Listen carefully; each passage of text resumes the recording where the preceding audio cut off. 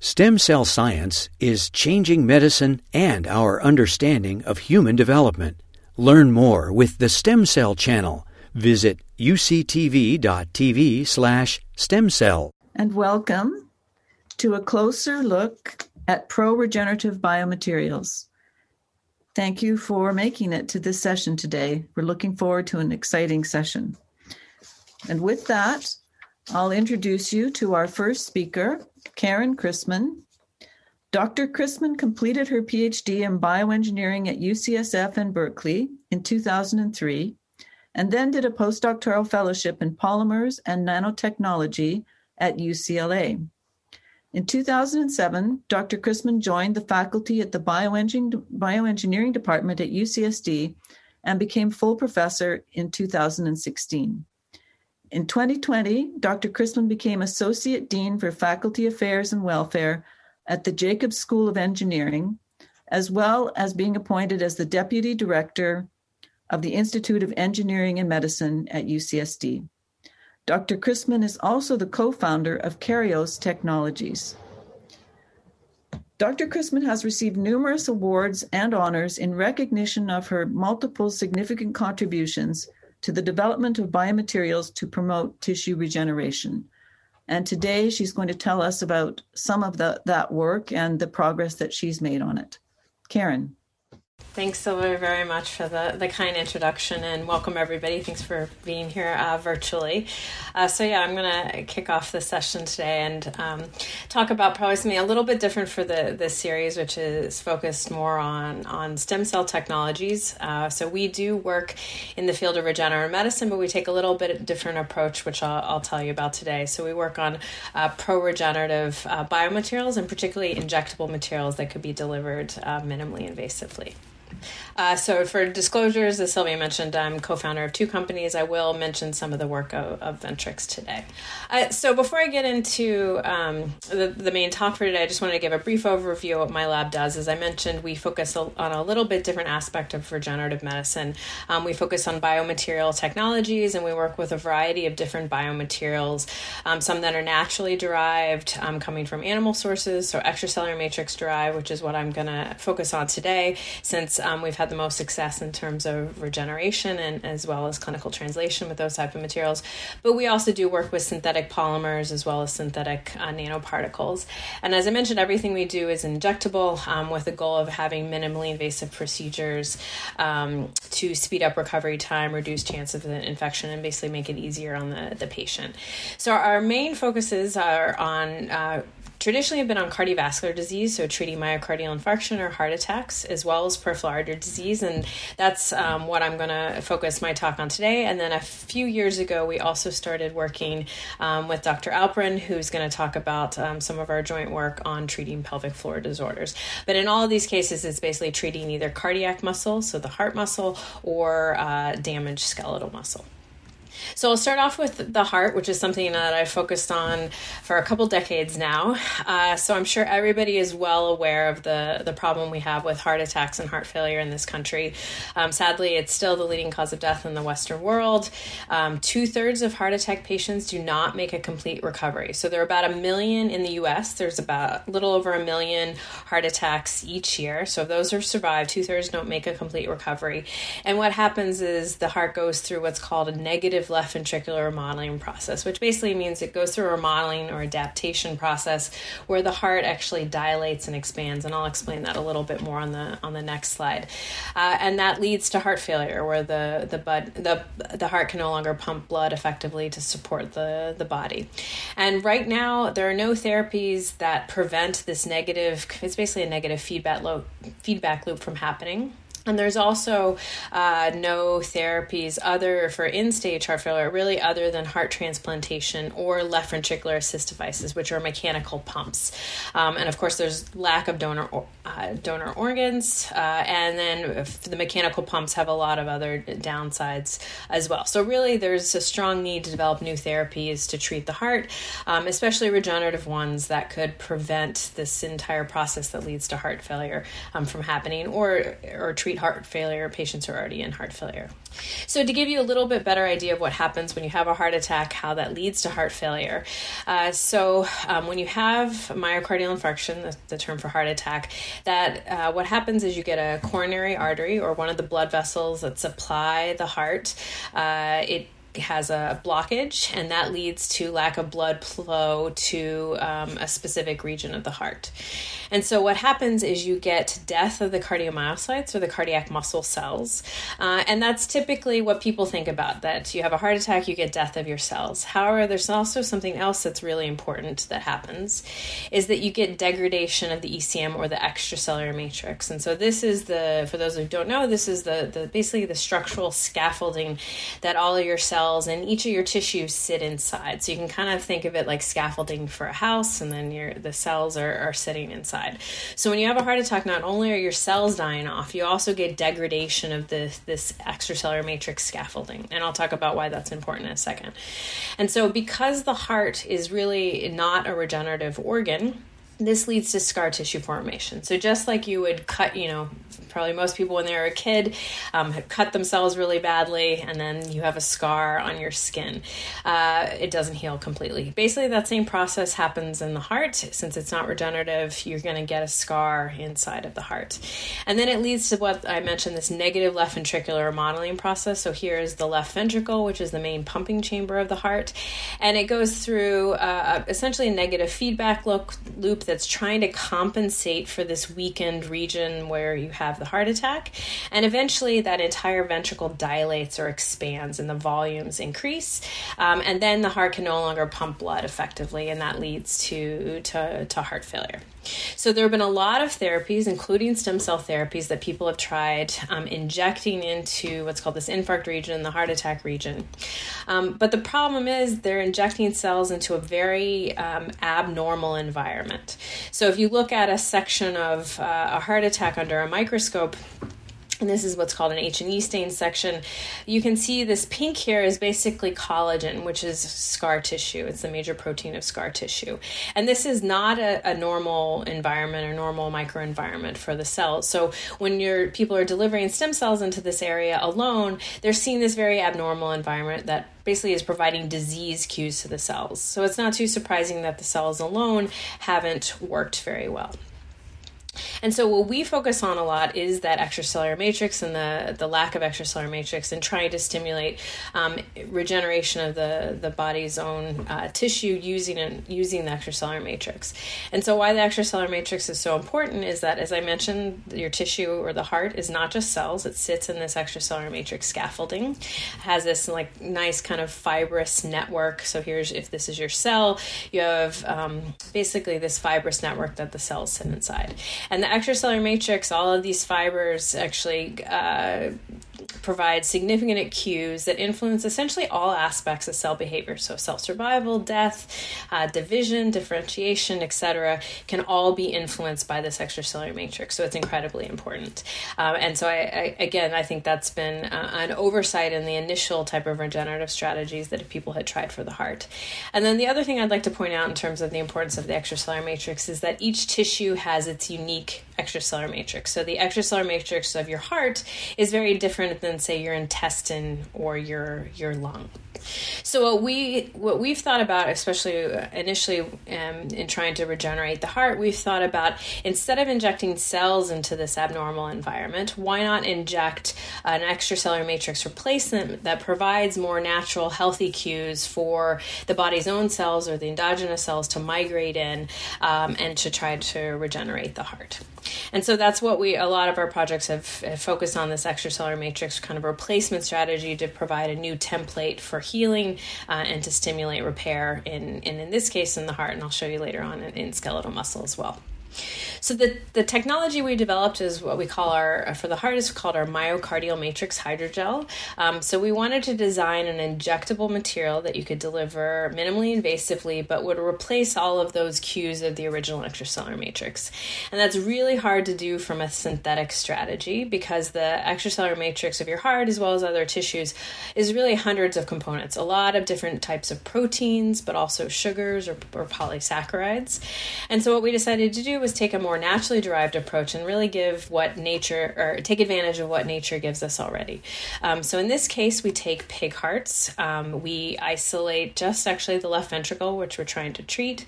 We chop it up into small pieces and then stir it around in a detergent like you see here to what we call decellularize it, which is we strip out all the cells and isolate just the extracellular matrix. And then we dry it and mill it into a fine powder and then use an enzyme to partially enzymatically digest it, which basically is converting this from a solid into a liquid that can be injected. And then what's really cool about the material is when you inject it back into tissue, right here is our myocardial matrix hydrogel. This kind of purplish tissue here is what a rat myocardium looks like. So here, once you inject this liquid back into tissue, it reassembles back into a porous and fibrous structure that's very similar to the original extracellular matrix.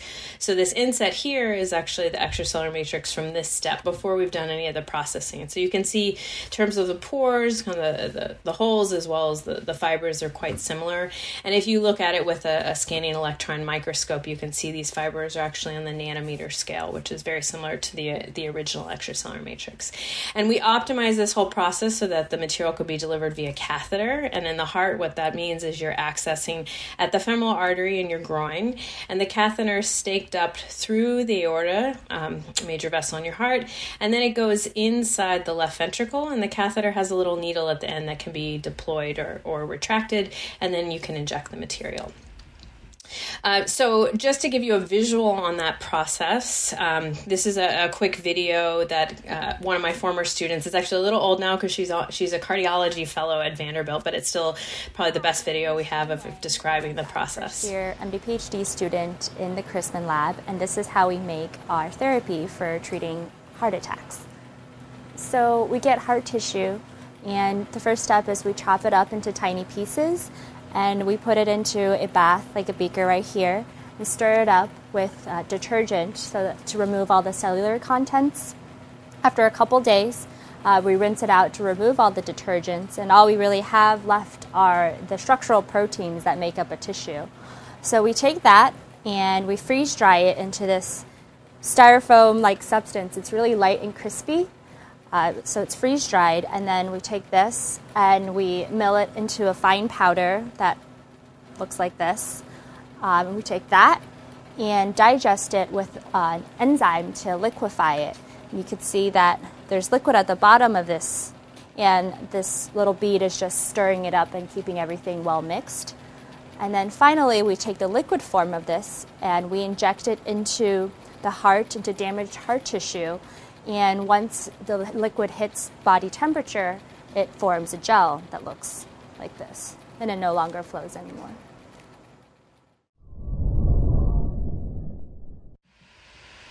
So happily, that gives you a little better idea of what the material looks like. The process is, relatively speaking, quite simple to make it. I always say usually you can teach any undergrad how to do it in just a couple weeks.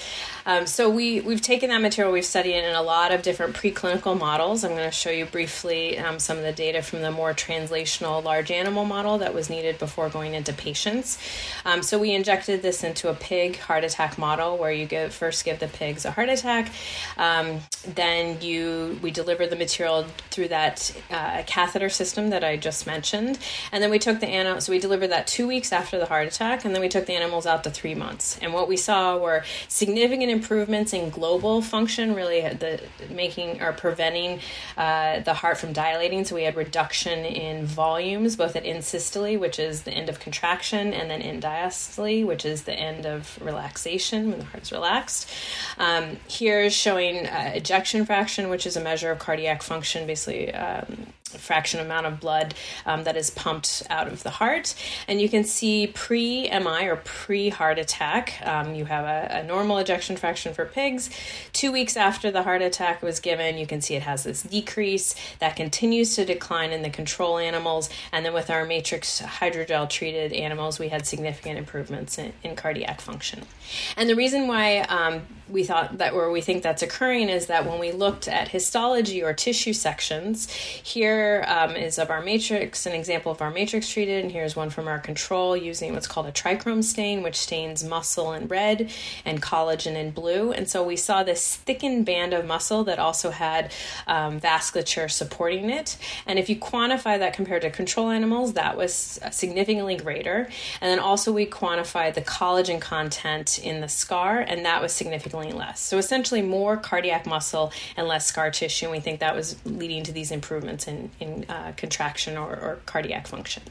And we've done, as I mentioned, a lot of different preclinical studies, both in terms of looking at cardiac function, but also understanding mechanism of action. And we really do find that these materials act as a new template for healing. So in multiple studies, we see that this material is pro-survival. It decreases cell death, increases the immunomodulatory response. So really shifts, instead of a very pro-inflammatory environment that you have after a heart attack, you actually get more of a pro-remodeling and pro-healing environment, and you shift the immune cells to be that more pro-healing phenotype.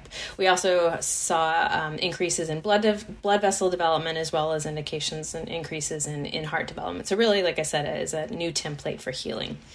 So that work, as well as a lot of other, especially significant safety studies to look for potential for arrhythmias, biocompatibility, hemocompatibility, which is compatibility with blood, all of which looked great, led to Ventrix, which is the company I co-founded, conducting a phase 1 clinical trial in heart attack patients using the same catheter delivery strategy I mentioned. So here's what the material looks like commercially. It just comes as a dried cake, lyophilized cake. You add sterile water right before you're ready to inject, and then you're ready to go. And so the trial was a small, just phase 1 trial, because people have used decellularized extracellular matrix patches in surgery, actually in millions of patients, but nobody had used this hydrogel form of an extracellular matrix in any tissue. So looking at a small safety study was a really critical first step. So use the catheter technology I mentioned, and then half the patients were treated between 60 days and 1 year after their heart attack, and half the patients, so about 15 patients in total, half the patients were treated 1 to 3 years after the heart attack. So really an early and a late group. And we looked at baseline and 3 and 6 months at some measures of, mainly for safety and feasibility, but also some measures of efficacy, even though it was definitely not powered and there's no control group, but we wanted to see whether there were some potential indications of improvement. And so overall, as I said, this was primarily designed for safety, and we found that Ventrigel was well tolerated, which was an exciting result since this was the first of its kind, an ECM hydrogel going into any tissue, and of course the heart is a high-risk organ. But we also did see some encouraging secondary endpoints in efficacy, significant increases in 6-minute walk test, which is how far a patient can walk in 6 minutes, decreases in New York Heart Association heart failure class, which is basically decreases in heart failure symptoms.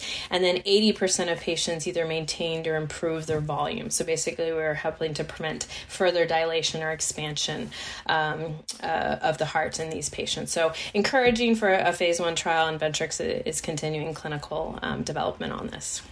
So next, I wanted to switch just briefly to talk about skeletal muscle instead, but still a cardiovascular disease. So peripheral artery disease, probably many of you have heard of, but many of you may not have, because it's not as talked about as, say, heart attacks or heart failure, but it still affects a very similar number of patients. So PAD, peripheral artery disease, affects about 27 million patients in North America and Europe, so it's a huge patient population.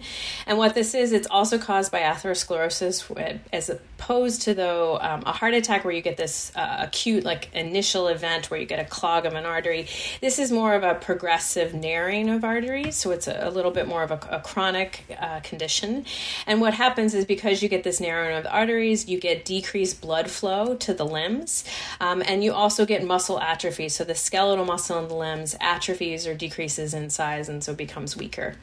And so initially, the earlier stages, or the less severe stages, called intermittent claudication, are things when patients, say, have pain upon exertion, but eventually, or in the severe case, you have critical ischemia where you have pain at rest, and then you get things like gangrene and needing amputation.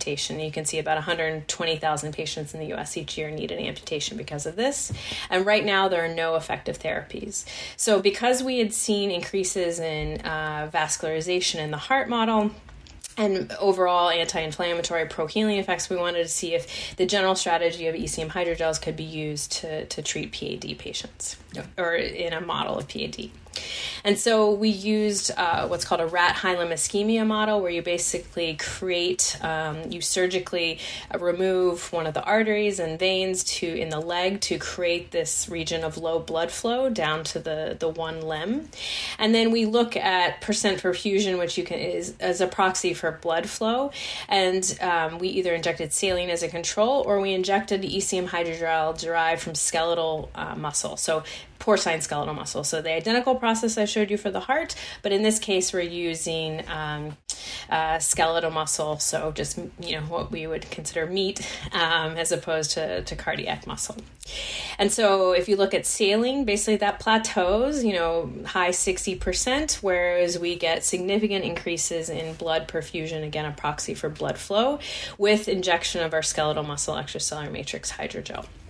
And we did histology and looked at tissue sections and found we, in fact, did increase blood vessels, particularly arterioles. And then what was also interesting is that we found an increase in fiber area of the skeletal muscle cells, or the skeletal muscle fibers. So as I mentioned, in PAD patients, peripheral artery disease patients, you get muscle atrophy, which is a decrease in size. So this also happens in the rat model. So here's healthy muscle. And then if you look at the saline group, the saline control, you can see a decrease in fiber area, which means that the muscle is atrophying, whereas we basically prevented this with our skeletal muscle extracellular matrix hydrogel. And the reason why we think at least this is partially occurring is that we got a significant increase in what are called PAX7 positive cells, which are the skeletal muscle satellite or skeletal muscle stem cells, compared to saline, that we think was helping with the regeneration. And interestingly, in a subsequent study, in a different model, not a hilum ischemia model, but using what's called a notexin injury model, you essentially inject a toxin into muscle and watch it heal. It's very common model in the muscle physiology field. Using that model, we look to see if you inject saline versus ECM hydrogels that are derived from the skeletal muscle, like I just showed you, or our cardiac muscle ECM hydrogel, or a lung ECM hydrogel, all porcine derived, using very similar processing, but only the skeletal muscle, only the tissue-specific extracellular matrix hydrogel got that significant increase in PAX7 positive stem cells. So we do think having tissue specificity in terms of the ECM hydrogel and the tissue type you're trying to treat is important. And then just for the last really couple minutes, I just wanted to briefly mention some of the work we've also been doing towards trying to develop new therapies for COVID-19, which of course has been dominating all of our lives and why we're on Zoom right now.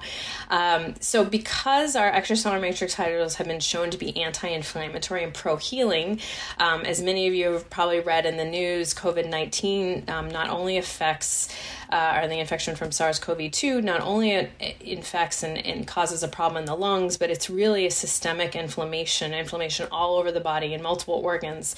That's an issue. So we wanted, given what we knew about these ECM hydrogels, we wanted to see if this kind of strategy, a pro-healing anti-inflammatory biomaterial strategy, might be able to use to dampen inflammation once somebody develops severe COVID-19. And so what we wanted to do is then develop a hydrogel, though, that could be delivered systemically. Ideally, you deliver it in the blood. It could go to all the organs, because the ECM hydrogels that I showed you before require injections into specific locations. So that really wouldn't work with something that's really systemic like COVID-19. And so we developed a version of the hydrogel, same processing, where you take, in this case, heart, process it to that liquid stage, and instead of re-lyophilizing it and having it ready to store it and inject, we actually fractionate it into the low molecular weight fractions and the high molecular weight, basically the more soluble or very small nanoparticles to the greater sizes or the insoluble components.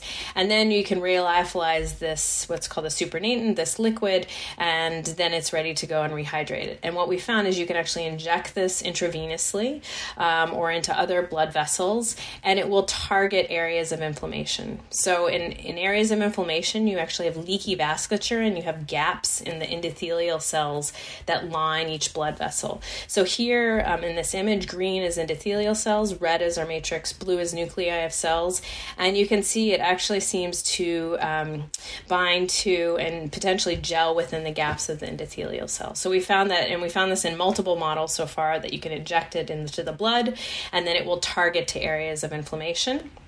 And we found, in fact, it does in a model. We don't use the virus since we're not equipped for that, but we use what's called an LPS, a lipopolysaccharide systemic inflammation model, that it causes severe inflammation across the entire animal, in this case, a mouse model. And then what you're looking at here is basically profiles of inflammatory genes.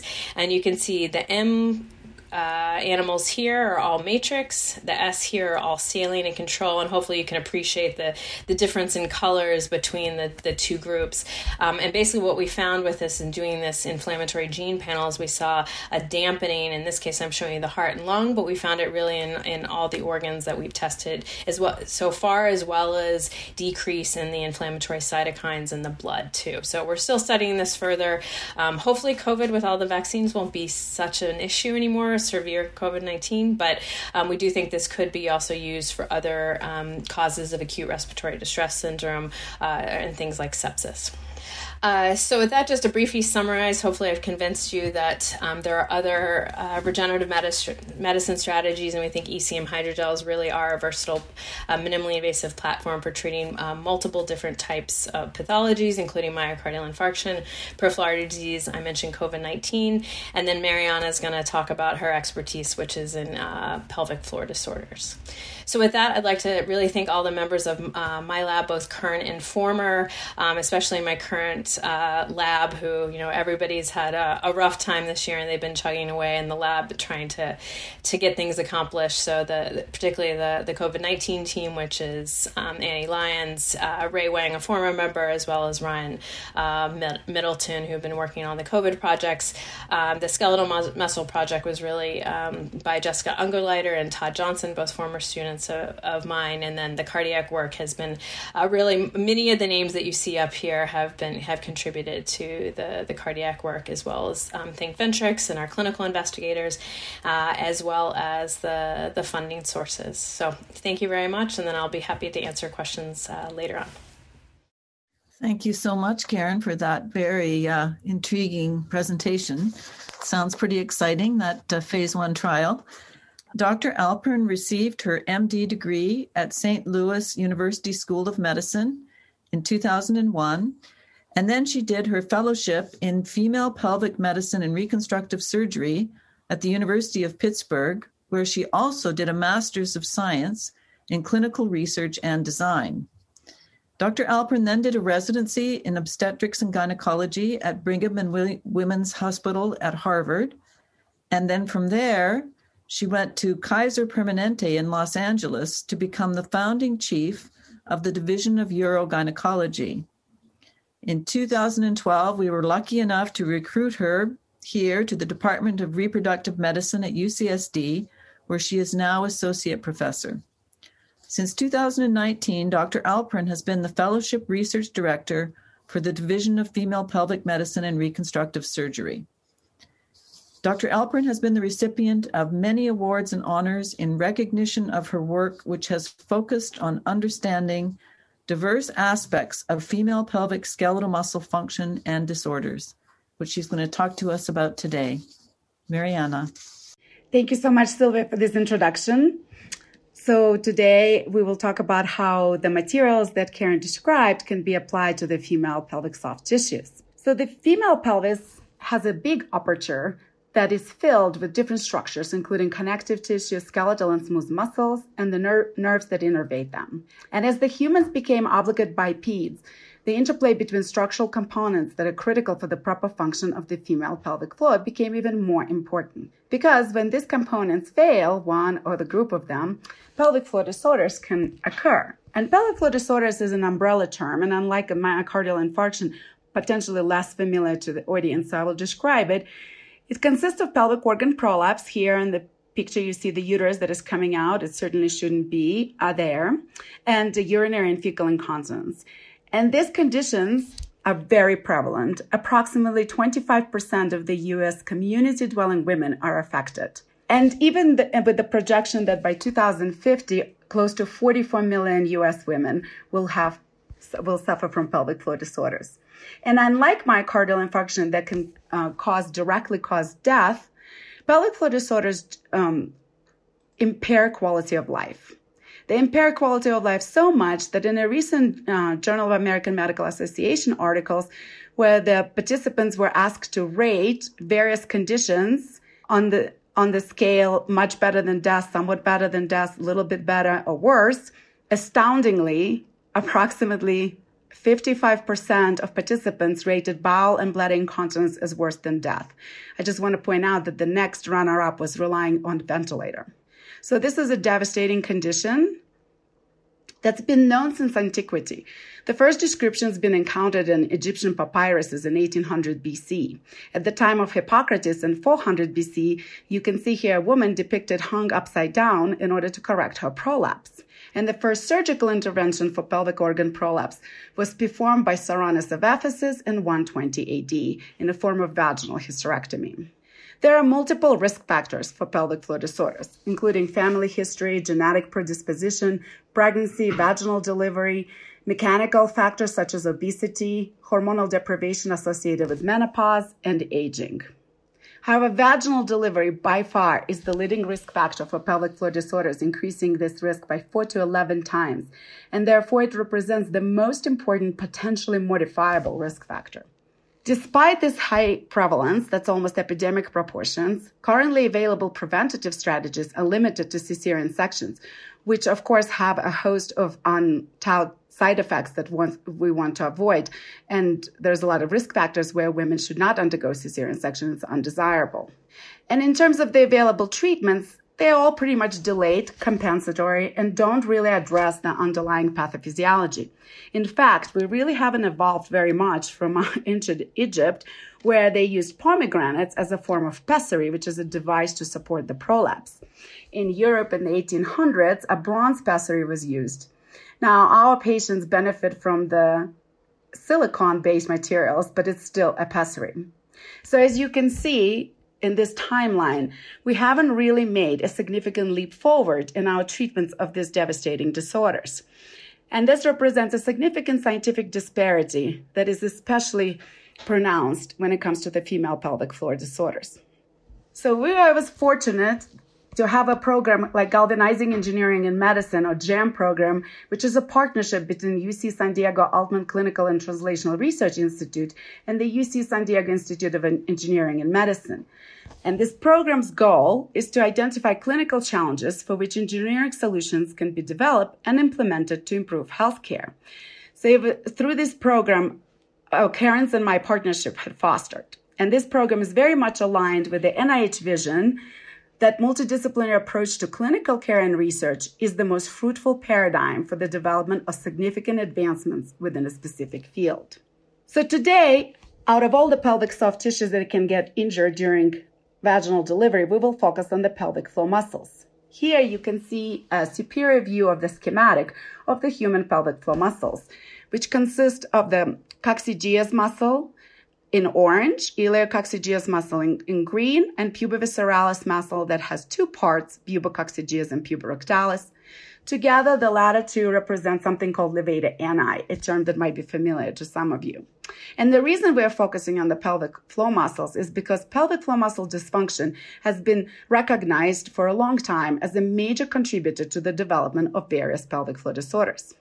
As all skeletal muscles, pelvic floor muscles also contain contractile myofibers that are organized into fascicle bundle fibers, and extracellular matrix, which is also hierarchically divided into epimysium, which surrounds the entire muscle, perimysium surrounding fascicles and bundles, and endomysium surrounding individual fibers. Individual fibers are composed of the functional muscle units called sarcomeres, which are arranged like the carts on a train. And in turn, sarcomeres are comprised of the myosin and actin, which are called myofilaments. The contractile myofibers are responsible for the active mechanical muscle properties, while extracellular matrix is responsible for the passive mechanical properties like load-bearing capacity and muscle stiffness. In order to prove that why vaginal delivery is the leading risk factor for pelvic floor muscle injury, a lot of groups, including University of Michigan group, whose work I'm going to discuss briefly here, perform computational modeling of human parturition. Here you see a picture of fetal crowning with this net-like structure representing the fetal head, and then the green-like structure representing a levator-ani complex. And the different colors is how much strain is imposed on different components of the pelvic floor muscle complex. And it was identified that tremendous strains need to impact these muscles during parturition, and especially the specific point called enthesial region of the pubovisceralis muscle, which is where the muscle is attached to the pubic bone, that can achieve strains up to 250%. Now, these strains are so large, they're certainly in a huge excess of 60% strain that is enough to permanently injure the muscle. So we wanted to know, what is the impact of mechanical strains associated with parturition on the pelvic floor muscle myofibers? In order to do that, we used a widely used simulated birth injury model. We specifically used rat, but it can be done in a mouse model or other animal models.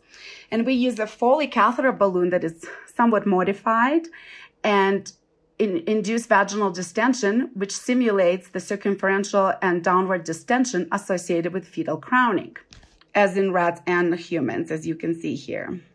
Now, here is the gross picture of the pelvic floor muscle, specifically pubocordalis portion of the rat levator-ani, where on your left, you see a normal intact control muscle, which is outlined in blue with the star asterisk identifies the enthesial region, the one that undergoes tremendous stretch during human parturition. And on your right, you see the appearance of that muscle after the injury is performed acutely. And you can see that see-through appearance, and that see-through appearance and due to dramatic stretch of the muscle and therefore myofibers. And in fact, the stretch ratios for pubocordalis muscle in simulated birth injury model reach the same stretch ratios as were identified in the computational models of human parturition. So several fellows in the lab, our female pelvic medicine reconstructive surgery fellows, identified what is happening at the intrinsic structures of the muscle from these strains. And what they discovered is that sarcomeres, those functional units that I showed you that are arranged as the carts on a train, undergo significant hyperelongation immediately upon birth injury. And that is a known mechanical injury of skeletal muscles from the investigations done in the limb muscles. And this sarcomere hyperelongation is associated with something called myofibrillar disruption. Here you see an electron micrographs of the uninjured pelvic floor muscle on your left and injured on the right. And what becomes immediately apparent is that well-aligned sarcomeric structure of the uninjured control muscle is disrupted. And as you can imagine, that would not be conducive to force generation. We know from the limb muscle studies that such myofibrillar disruption that comes from the folliosarcomere hyperelongation eventually leads to a significant inflammatory response by the tissue and long-term manifests as fibrosis, which is a pathological accumulation of collagen in the muscle, and myofiber atrophy, which means smaller fiber size or death of the myofibers. Together, these two degenerative conditions can lead to muscle dysfunction. So we wanted to know, does this acute sarcomere hyperelongation leads to this long-term pathology of the pelvic floor muscles? Because that has never been investigated. And Pamela Duran, which is a PhD candidate that Karen and I co-advised, as well as one of the master students in my lab, they performed these experiments where they used a simulated birth injury that I described previously. And then they housed the animals and allowed them to recover for either 4 weeks or 8 weeks, at which points the animals were sacrificed and the tissue was procured to assess fiber area, which is a marker of myofiber atrophy, and collagen content, which is a marker for fibrosis. Here you see in the first panel, you see the control cross-section of the pubocordalis muscle where all the rats different shapes, but the red is a laminin and it outlines individual fibers. And that is what we use to calculate fiber area. And at 4 weeks after the simulated birth injury, the fiber area was significantly decreased. But at the same time, we noted that centralized nuclei, which is a metric of regeneration, because when the muscles, de novo muscles, they have a centralized nuclei that subsequently migrates to the muscle periphery. So because it was significantly larger, we didn't know, is this because the regeneration is ongoing, or is that really because of atrophy? So this is where the 8 weeks animals came in handy. And 8 weeks after the injury, the number of centralized nuclei returned to control levels, which means the regeneration was no longer taking place. However, the fiber size stayed lower than the uninjured controls, indicating myofiber atrophy. Our second outcome of interest was the pathological accumulation of collagen. So here you see a cross-section of the rat pelvic floor muscle, where collagen, it's a trichrome stained, where collagen is in blue with the myofibers in pink. And you can see just by eye, even without looking at the quantification below, that there's much more blue after the birth injury at 4 weeks as well as at 8 weeks. In fact, the significant increase in collagen content did not differ between 4 and 8 week time points and was significantly increased compared to the uninjured controls. So then we wanted to know, what are the mechanisms accountable for this pelvic floor muscle phenotype following birth injury? Specifically, we wanted to focus on the tissue morphology at the very beginning after the injury ensues, from 1 day to 10 days. And we combined it with the gene expression studies that spanned a 1 day to 35-day time course. We know from the studies of the appendicular muscles that the first event upon muscle injury that is required for muscle regeneration is the infiltration with leukocytes.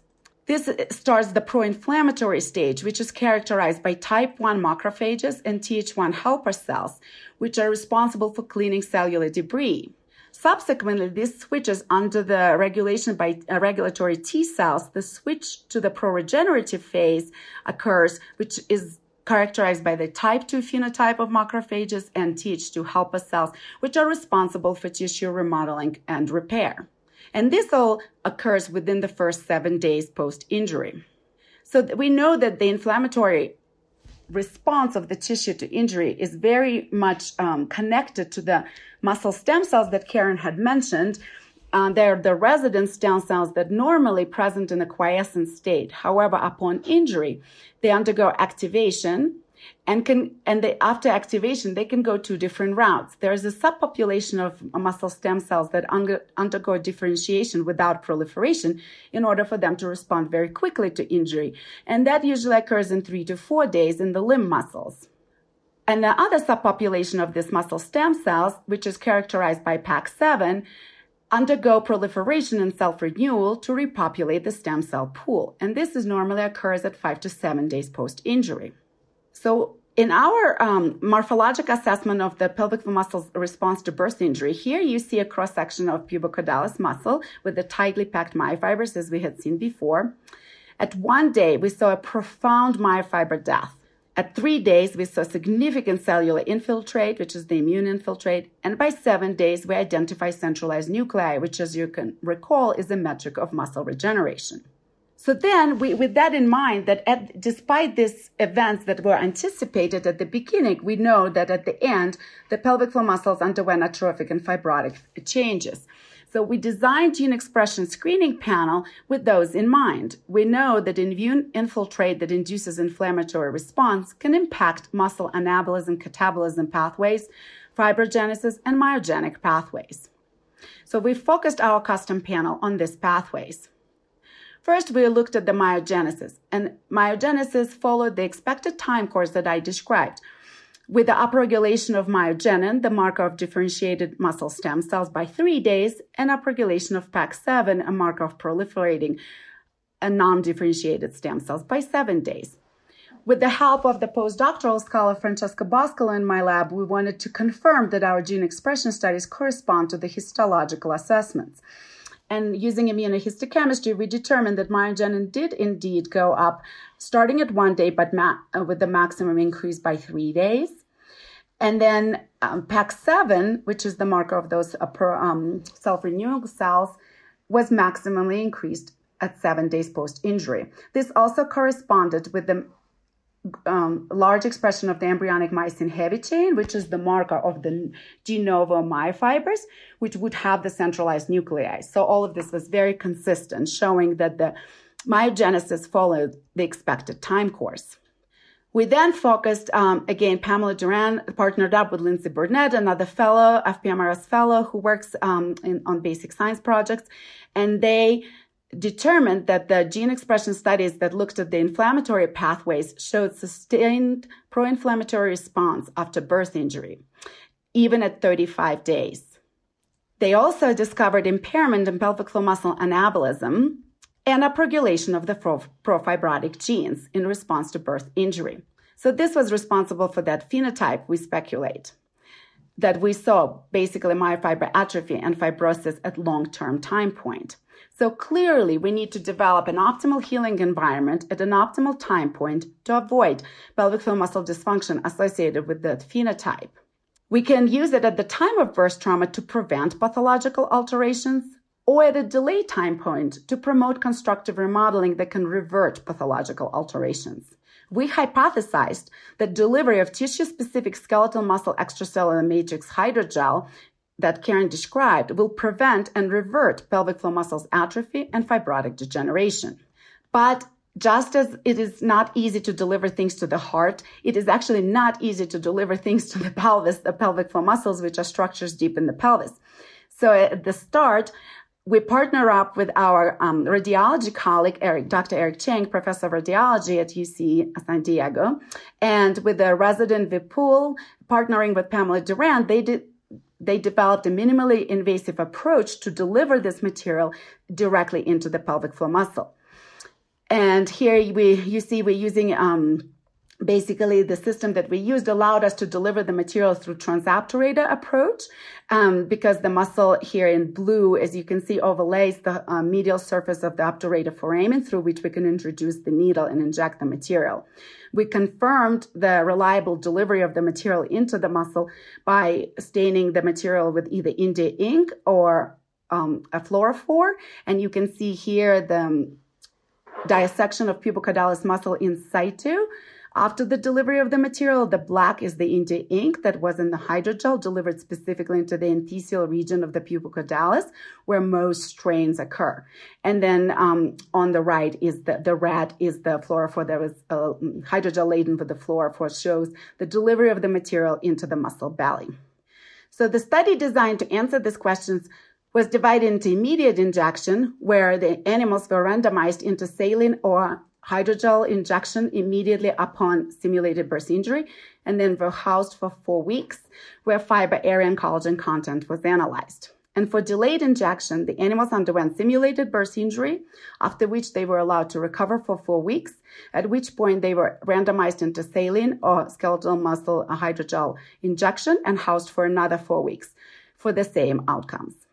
And what we saw is that an immediate injection resulted in both saline and the extracellular matrix hydrogel prevented pelvic floor muscle atrophy, but only the hydrogel resulted in increased fiber size that returned the fiber size to the uninjured controls.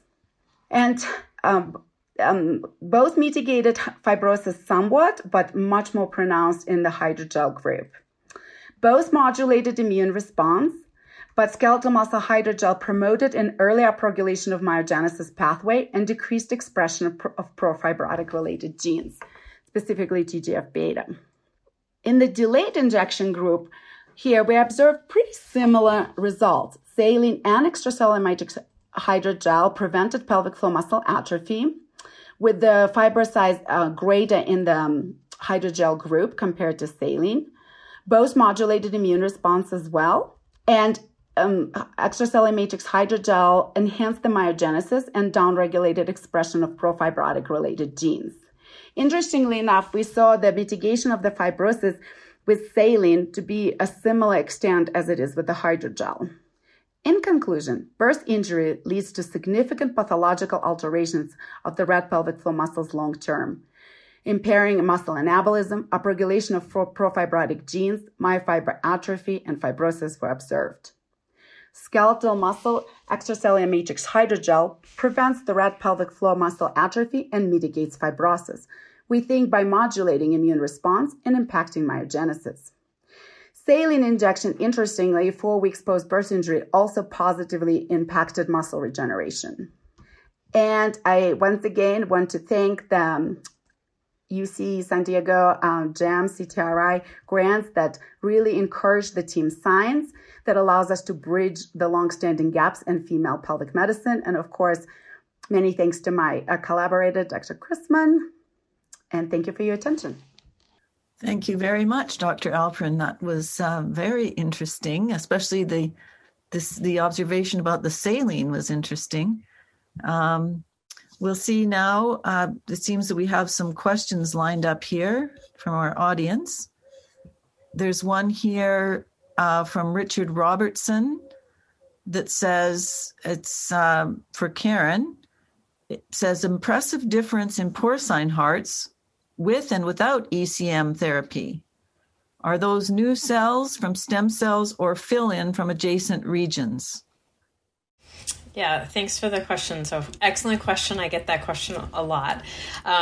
So I'll answer it in two ways. So if you're looking at its skeletal muscle, the answer is yes, at least partially we do get a stem cell component, as I mentioned when I talked about the skeletal muscle. In the heart, identifying really what a true stem cell is a little bit more challenging. And actually Sylvia can talk to this a lot better than I can.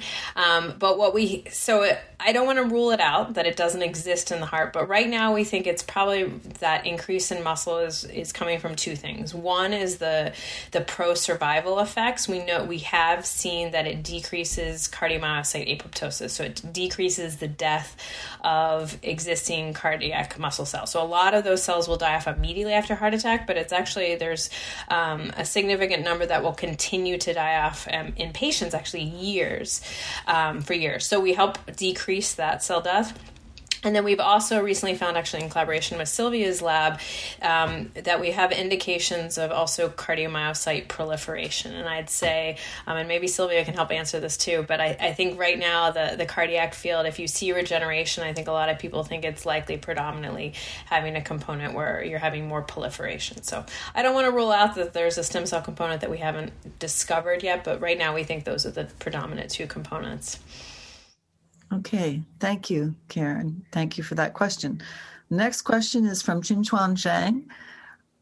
In the treatment of heart failure, is the extracellular matrix of embryos or younger hearts better than that of adults?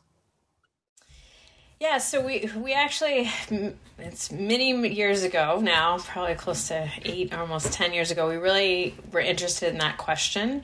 However, from a translational standpoint, we quickly realized that you really would be difficult to use younger sourced hearts. One, just the access to them, and two, their small size, just in terms of making like a big batch that you could scale would be really difficult. So we kind of gave up on that concept, but it was something we were very interested in because younger animals are more proliferative, and so potentially the ECMQs would be more proliferative.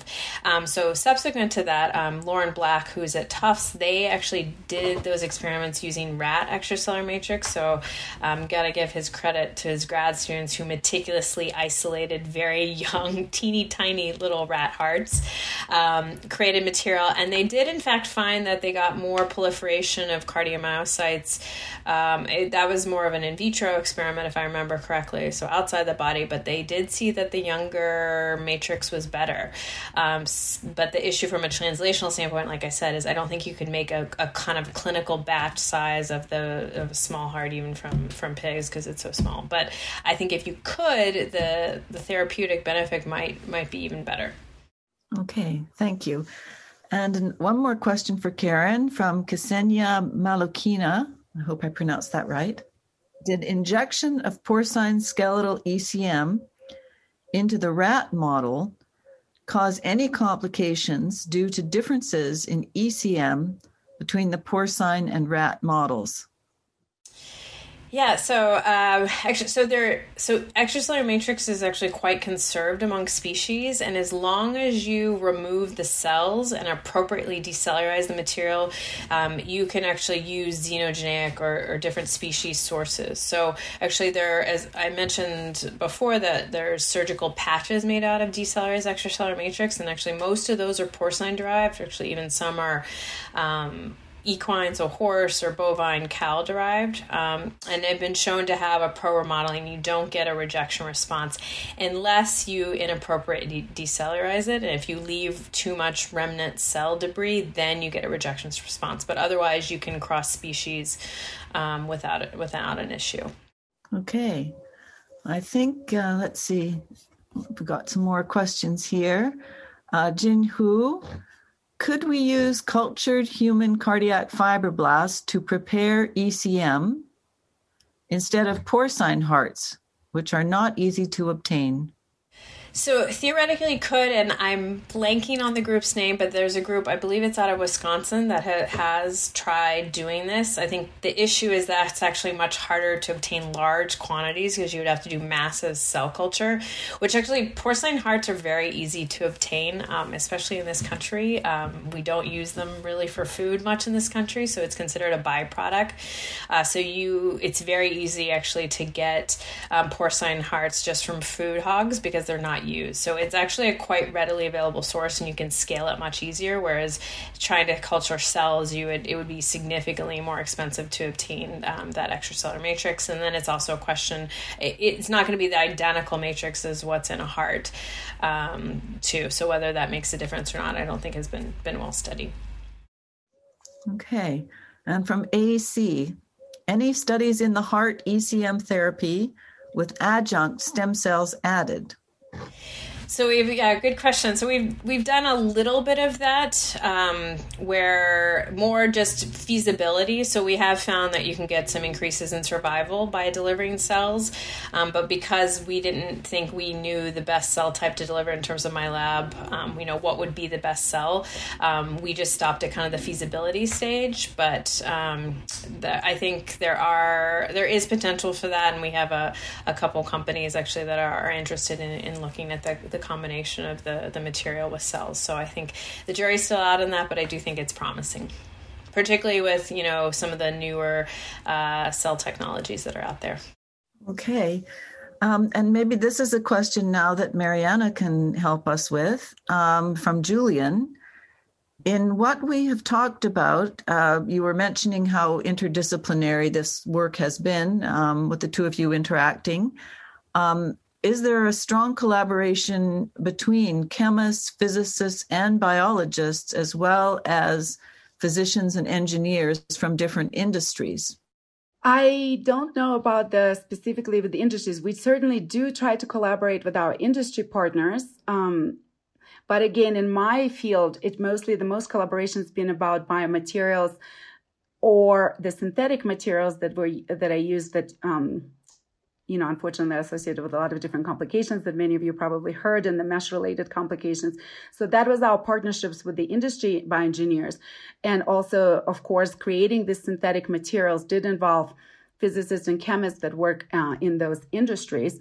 In my department of obstetrics, gynecology, and reproductive sciences, there is a strong partnership between reproductive biologists and clinicians who work in the endocrinology world that affects, for example, polycystic ovary disease and others.